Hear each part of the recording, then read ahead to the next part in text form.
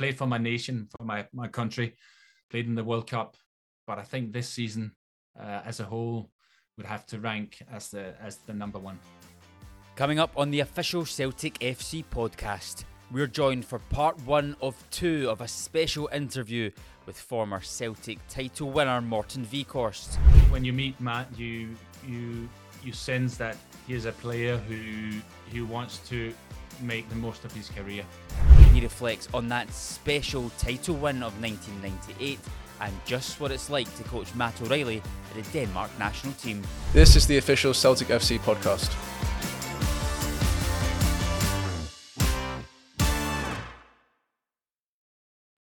Yes, everybody, hello and welcome along to the official Celtic FC podcast, the only Celtic podcast out there where you can get exclusive interviews and insights from inside the Celtic changing room and on many occasions with former Celtic players. And I'm absolutely delighted to say that we have one on for this episode. It is a man that is fondly remembered around Celtic Park. He signed for the club in 1995 and he went on to make more than 100 appearances over a 7-year spell. And of course, he was part of that famous squad in 1998 that delivered the league title to Celtic Park for the first time in 10 years. There's going to be so much to get through, the highs, the lows, the injuries, so much more. It's an incredible story. We've got none other than Morten Wiegghorst on the Celtic FC podcast. Morten, how are you? Thank you so much for joining us. Thank you. I'm very well, and it's a pleasure being here. I've been looking forward to this.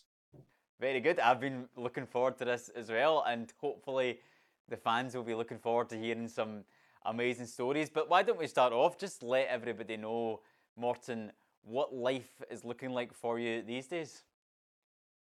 Well, I'm still in football, still working football. I'm with the Denmark team, national team, working as an assistant to Kasper Hjulmand. We're now looking forward to the Euros later this year, along with Scotland. So exciting times, and I'm enjoying life. I'm obviously back in Denmark, not at the moment. I'm in Portugal,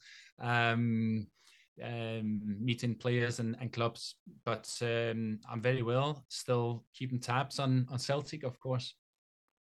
Of course you're keeping tabs on Celtic because Denmark have somebody in this Celtic squad who's a very, very important and influential player to us, Mr. Matt O'Reilly. How much have you enjoyed watching his progress at Celtic and coaching him at Denmark? I mean, it's been amazing to see Matt's progress, and it's a joy because when you meet Matt, you sense that he is a player who wants to make the most of his career. He does everything possible to improve his own game, and he's a team player. He's with Denmark. You mentioned he's very important to Celtic and to Celtic's season this season. He was important last season. And with the Denmark team, he's the competition is fierce, but he's not frightened of the competition. He's doing everything he can to try and get into the team. And when he's been with us, he's showed his quality, and we'll keep following Matt's progress. He's looking into a very exciting end to this season, and I'm pretty sure that he's going to do everything he can to get into our squad, at the same time as helping his club, because he is a real team player. He's been in absolutely unbelievable form for Celtic since he signed, but particularly this season, adding a lot more goals and assists to his game. We will get to your career, Morten, but I just want to stick with Matt for the time being. Take us back to when you first came across Matt. Was it when he was at Celtic, when he first broke into the team? I think it was not long after he signed for Celtic, because I was the assistant manager with Denmark, but we had under 21 Denmark manager whose name is Jesper Sorensen, who's now with Brøndby. And I spoke to him, as we do, about players, and he said, there's this player who's just joined Celtic, Matt O'Reilly, and we're aware that he's half Danish. He's got a Danish parent. He has been with some of the, I think he was under 16 or under 17 teams of Denmark before. He's just joined Celtic. I want to go across and see him and talk to him. Would you like to join me because of your Celtic background? And I said, yeah, it would be a pleasure. So this is maybe going back. Yeah, you maybe know that better than me. About 2 years, just over 2 years, something like that. 2022, yeah. Yeah, so the first objective was to see whether Matt was eligible to play for Denmark, whether he was interested, because obviously we don't want to force anybody. We welcome any player that's eligible to play for Denmark if they have the quality, and if they want to play for Denmark, then they're very welcome. And we came across to see Matt, and we watched the game, the Bodo European game at Celtic Park, and spoke to Matt, I think the following day. And it turned out he was very interested and motivated to play for Denmark. And he was, at first, he was picked to play for the under-21s. But we sensed right away he was a genuine lad, a football player who is very ambitious, wants to work on his game. And we kept following his progress. We had a training session in the summer. It was a mix between under 21 players and full international players, because there was a lag between the end of the season and the June international games.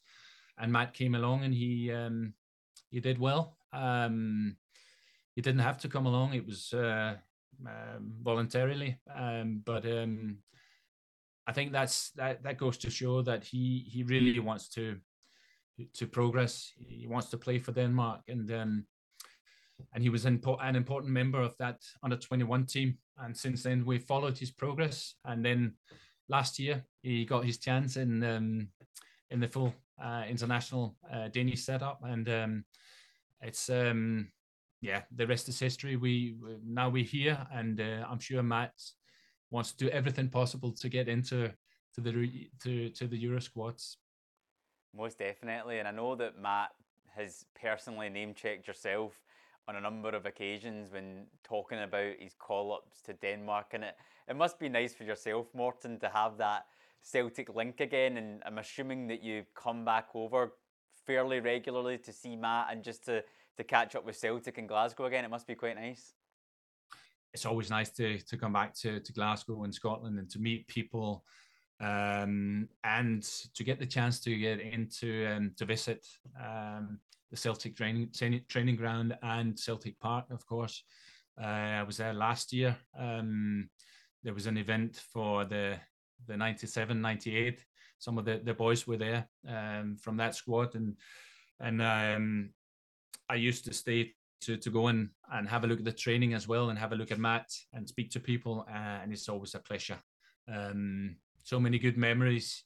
To have that Celtic link is something that lingers on, and it'll never go away, thankfully. Well, look, Morten, why don't we get into your career now? And your career in Scotland didn't start at Celtic. It started in 1992 in Dundee. I don't know if that's the start of the change in your accent as well, Morten. I think if a lot of people shut their eyes and listen to you, they wouldn't really be able to tell exactly where you're from. So a little bit of Dundonian and Glaswegian and Danish in there. But take us back to that time, joining Dundee in 1992. What was it about Scotland and Dundee that made you want to come over? To be honest with you, Dundee got in touch fairly early in the season, and the reason being that I was with Lyngby in Denmark, and we played Rangers in a qualifier for the Champions League that season, and I had 2 good games, and so did our team. But Dundee showed an interest in taking me across, and they were persistent. I wasn't too sure. We didn't get much Scottish football at the time on Danish TV. It was all English football. So, and I didn't know Dundee, but there was something in me that thought, it was interesting. So the Danish season is set up like we have a winter break. So I played the rest of the season until December, and then I had made up my mind about joining Dundee and trying to see what Scottish football was like. I had been watching some games on video to see, and I joined a Dundee team which was close to the bottom of the league, and it was hard times, but a very international team, and that was the introduction of Scottish football to me. And looking back, I'm so grateful. I'm so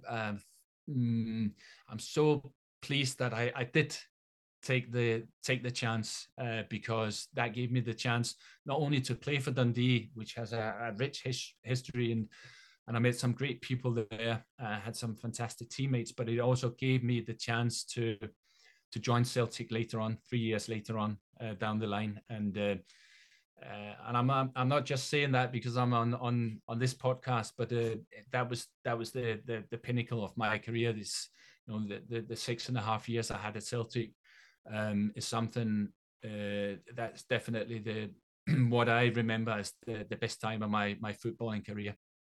Amazing. Well, why don't you take us through the move to Celtic then? Because as you mentioned, joined Dundee in 1992. You joined Celtic in the December of 1995. However, I find it's quite an interesting story because Dundee are relegated into the First Division, now the Championship, as we call it in Scotland.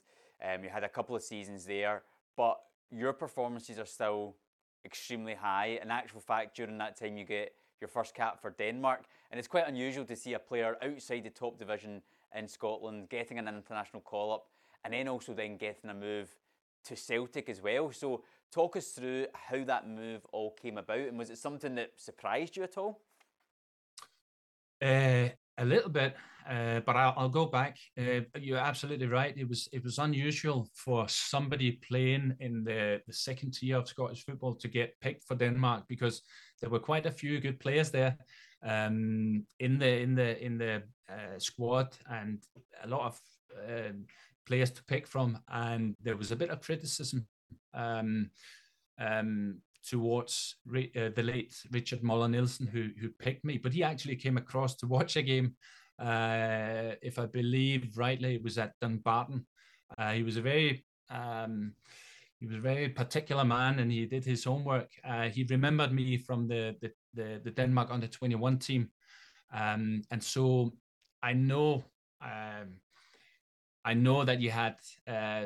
He held a high regard for Scottish football. So he came across and watched me, and he picked me for a game against Finland at home. And he took a bit of stick for that, because people were saying, why are you picking somebody from the second tier of Scottish football when we have so many good players in domestic Danish football and even abroad? And again, I'm grateful that he did, and I'm pretty sure that I didn't let anyone down. I went on to get a few caps, and in that debut of mine, when I came off the pitch, I scored a goal in a 2-1 win. So I played for Dundee. I was in the Danish team that won the Intercontinental Cup. Denmark had won the Euros 92, beat Germany in the final. So through that, we qualified for the Intercontinental Cup in Saudi Arabia, 94, early 94, I think. Yeah, early 94. So I was in that squad, and I got 1 or 2 caps, another few caps for Denmark, playing for Dundee. And this is pre-Bosman. So my contract was actually up in the summer of 95, but I signed, if not weekly deals, it was fortnightly deals with Dundee.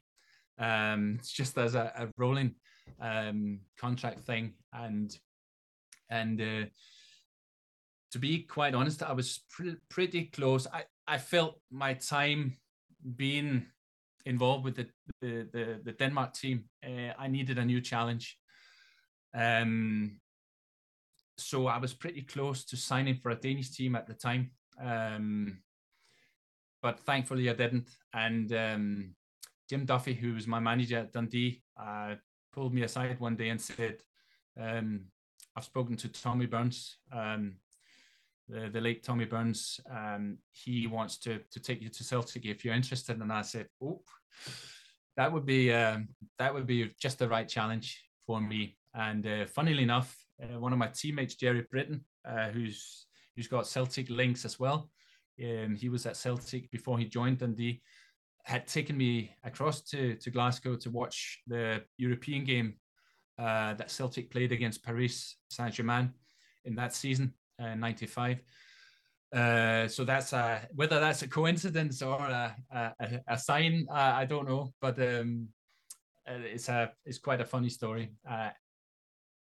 But to cut things short, I jumped at the chance. I had a chat with Tommy before I signed, and I couldn't wait to get started. I knew I came into a very successful a side that was playing very well, dying to win that championship, to win that league, and I felt Tommy's passion for Celtic right away, and I joined. And I joined a great team, some very, very good teammates who I count as good friends today. We played some great football that season. Unfortunately, it wasn't enough. I think we lost one game. It wasn't enough to win the league. And that's possibly my only regret. If I look through the whole period of my time at Celtic, that we couldn't win that league for obviously the fans, but also Tommy Burns, who he had such a desire to win the league, and we played some nice football, but we just couldn't do it at the time. Thankfully, that came later on. I'm going to pre-warn you because I'm going to ask for your best Tommy Burns story in a little while, but to make that jump from Dundee in the second tier of Scottish football to Celtic, of course, you're playing for the Denmark national team who had just won the Euros in '92, as you said, so you were used to playing with a high calibre of player there. But what was it like then coming into the Celtic changing room where you had some really big names at the time, and John Collins, Pierre Van Hooijdonk and all those types? It was amazing. I knew that it was going to be hard work to work my way into the team. Tommy Burns hadn't been, telling me stories. He said it's a very good team, some very good players. But I relished the challenge. I also I felt so great about being in a team surrounded by very good players, because I knew that was going to raise my own game. When you play alongside great players, you're going to look better, and you're going to enjoy your football. And that was exactly it. And we were playing some very, very good stuff at the time that season. So it wasn't as if I was overawed by these big names. I remember doing some extra work with John Collins, some fast feet work. John was a great professional. So I was just trying to take it all in, do everything I could to improve. And I just felt at home. I felt as if this was just the right move for me at that stage of my career.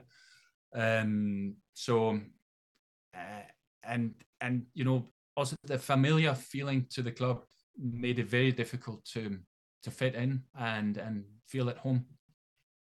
Well, this is now where I'm going to throw some names at you. So I pre-warned you about Tommy Burns. So I'm looking for something with him, because usually everybody does. But also in recent weeks, we've had a few people on the podcast who you will know very well from that side. I'm thinking John Hughes, Peter Grant, that have been on, because it's quite a dressing room, quite a lot of characters. So what are your memories of some of those individuals, and particularly Tommy? Yeah, well, great teammates. Peter Grant had played so many games for Celtic, and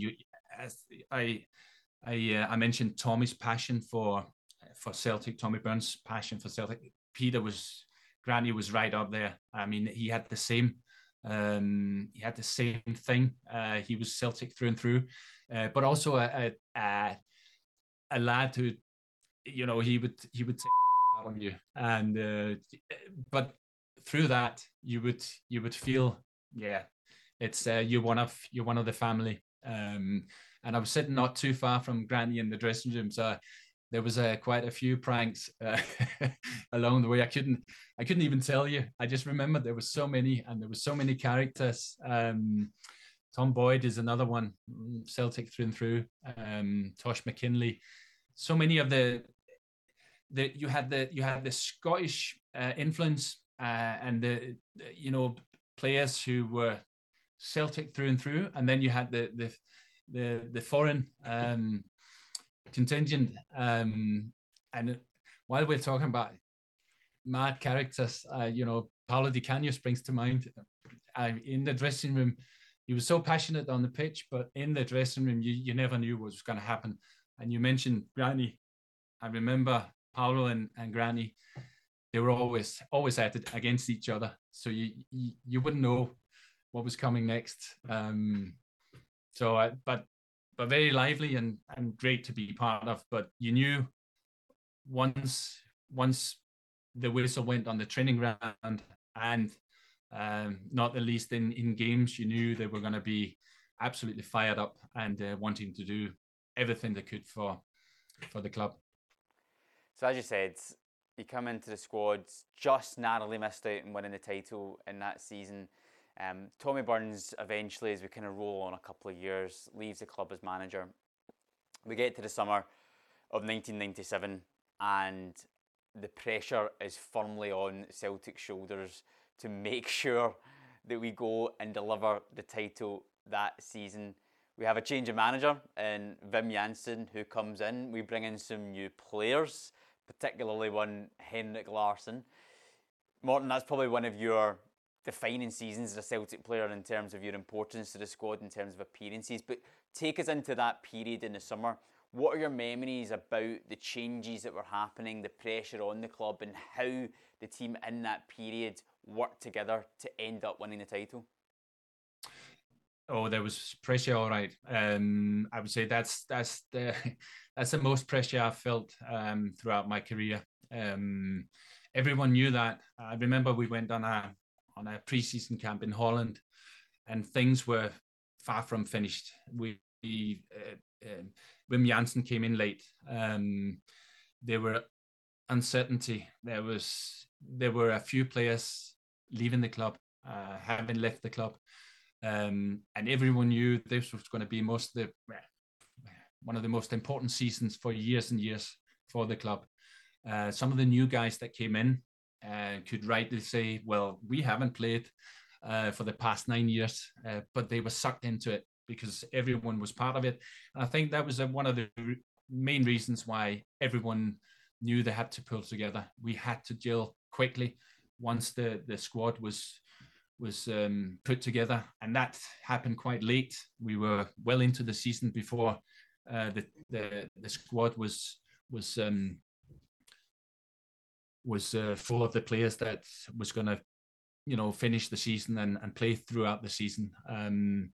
So it was, as a player, I'd been there for some time before we reached this season. So I was pretty aware of what was at stake. And you just had to, as a player, you had to focus on what you had to do. You had to prepare physically. You had to, be ready for the new players coming in, for the new manager, new style of play, because you knew this was going to be a very important season. So there was not a lot of time dwelling on the fact that things were not looking finished. So yeah, you had to basically focus on what was your role, and then just wait and see who came in. I remember a pre-season game over in Holland, and there was a bit of turmoil, and I was at Groningen. We played for one of the pre-season games, and things were getting, at that stage, we're already getting a bit nervy. So we all knew this could be it was going to be a defining season, and it was going to be a season where we had to really try and keep cool heads all around. When the season started, well, everyone knows it didn't start too well. And now you mentioned Henrik, who went on to become a Celtic legend. What a player, what a man. But the beginning of his Celtic career wasn't great. Away to Hibs, at home to Dunfermline. So we started off losing those 2 games, and he didn't have particularly good games. But I have to say, what a turnaround. I think we went on to win the next 7 or 8 games on the trot. And I'm sure you're going to ask me more questions about the season, but yeah, thankfully it went well, winning the double, and you know, just doing well for all the Celtic fans that had been, you know, crying out for this league for years and years. So after losing the first couple of games, I have to admit I was not old enough to remember that season. So I won't know what it was like, what the hysteria was like after losing those first couple of games. So tell us how the squad under Wim managed to turn it around after those opening defeats. What was the catalyst for the squad to make that winning form come around? It's a very, very good question. I think we needed time. That's one of the obvious ones. We needed time as a squad, as a team to gel, but we didn't have time. So we won the 3rd game in question was at St. Johnstone away, I'm pretty sure. But we still had things to work on. But when you win games, it gives the players and the team a belief that we're going in the right direction. We were signing very good players. Paul Lambert came in later on. Craig Burley was still new to the team. And you have to remember, we still had some very good players. I know the players that had been there had taken some stick for being part of a team that hadn't been able to win the league for some years, but we still have very good players. Jackie McNamara, Tom Boyd, Tosh McKinley, Alan Stubbs, as you say, Henrik came in, Harold came in. So players came in to join the squad, to add to just Darren Jackson came in, Reggie Blinker. So slowly we started to gel and started to get things right. We had a new manager in Wim and his assistant Murdo, who were very calm, and I think that was key as well. That you had a manager and a coaching staff who could keep calm under nervous circumstances. There were plenty of people telling us all about the things that could go wrong. So that influence was very important. A calm head in the coaching staff. We'll get to that final game against St Johnstone in just a little bit, but I want to ask you about what moments stand out for you throughout the season. Are there any defining games, any memories, atmospheres, goals that really stick to your mind when you think back to that season? You said we were going to get back to the last one. Obviously, I would say the second last one, not for obvious reasons, because we didn't win the game at Dunfermline. We came close. I think we were winning 1-0 until 10 minutes before the end of the game. And of course, it had to go all the way to the last game of the season. What a long week that was. What a long wait. But there were games along the way.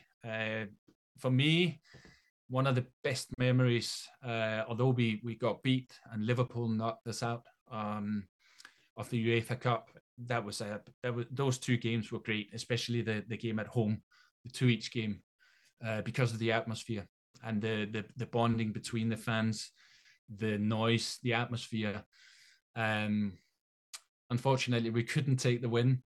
And to this day, whenever I watch that second Liverpool goal, McManaman, who took the ball deep in his own half, and I was the first one to try and put him under pressure.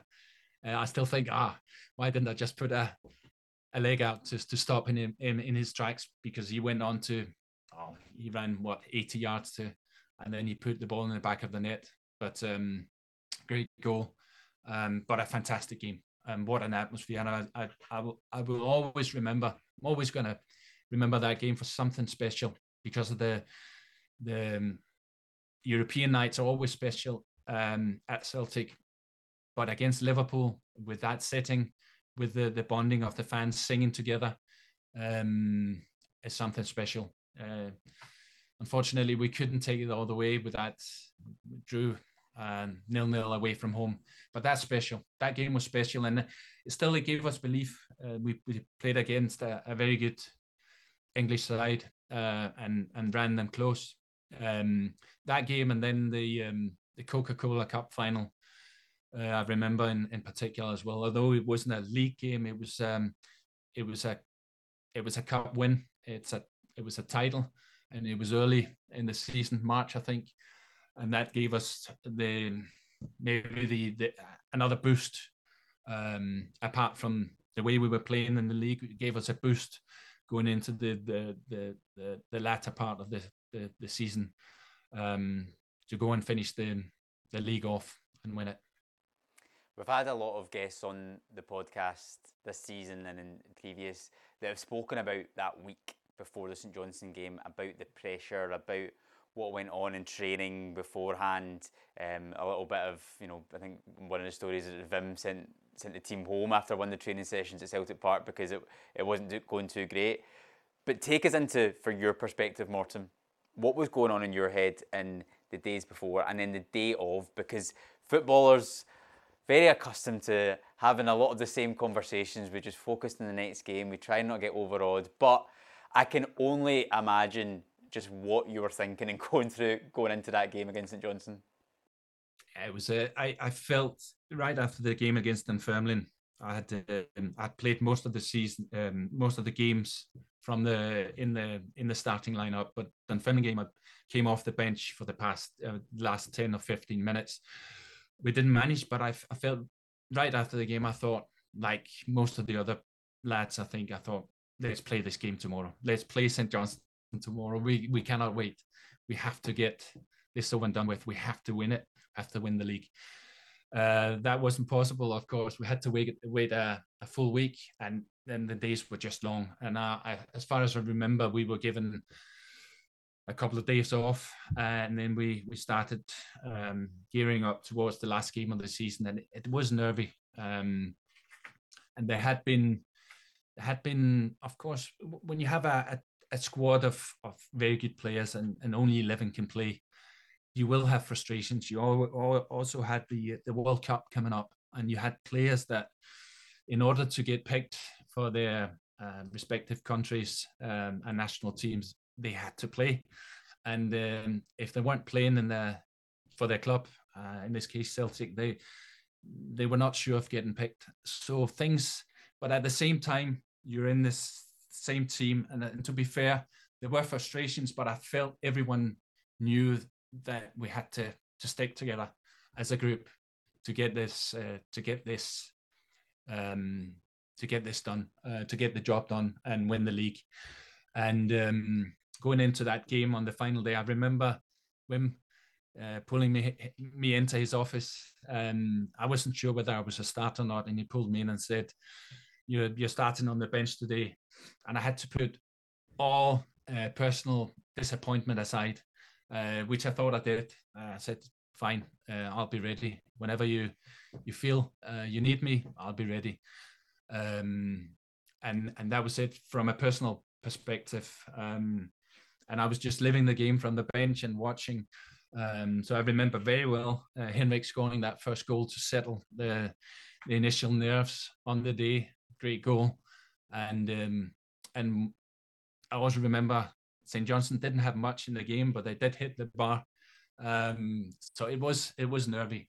But thankfully, Harold got that second goal late in the game, and I came on late in the game to try and just steady the ship and help the team get over the line, and so we did. And it was a massive team effort, and everyone, you felt, even the boys that weren't even on the bench, they were so happy for everyone, for the fans and the teammates, manager, coaching staff, and everyone just put those personal issues aside for the day.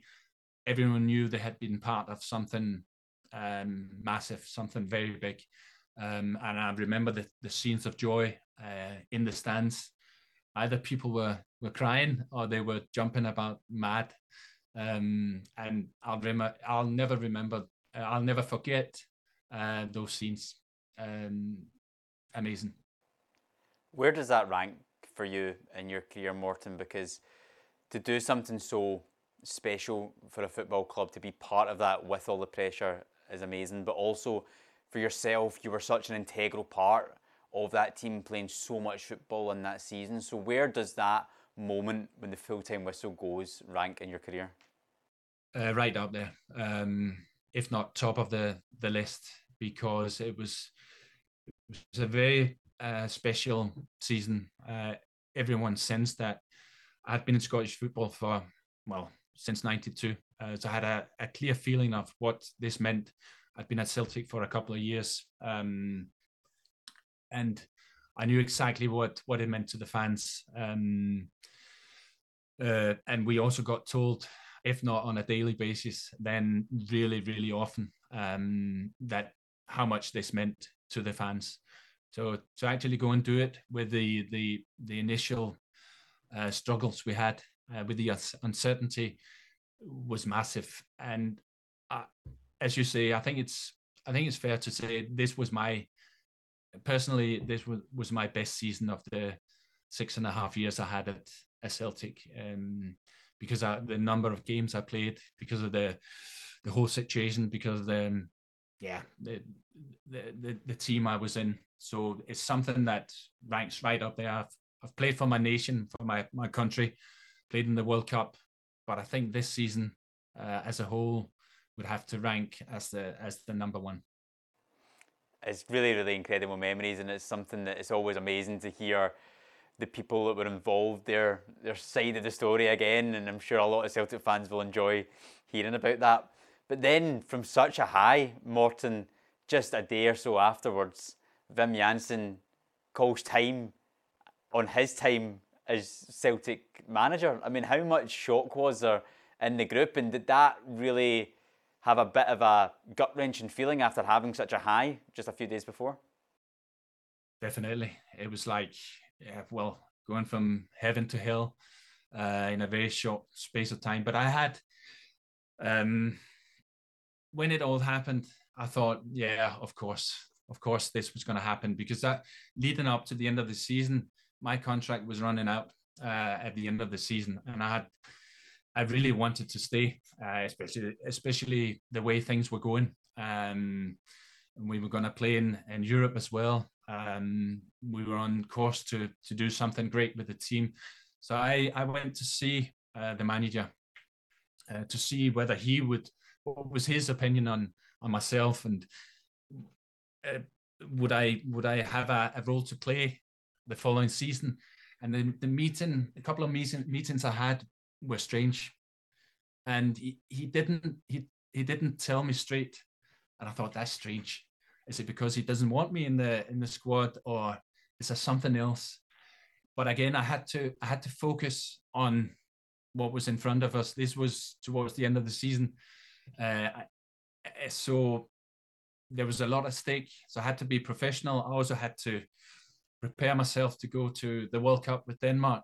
And then we finished the season, won the league. And then when it all transpired, that Wim had resigned, and then I thought, of course, he couldn't tell me. He was professional. He didn't want to say, I'm not here to upset anything, just to be professional. But I thought, yeah, of course, of course this was going to happen, because the answers he gave me didn't really make sense to me.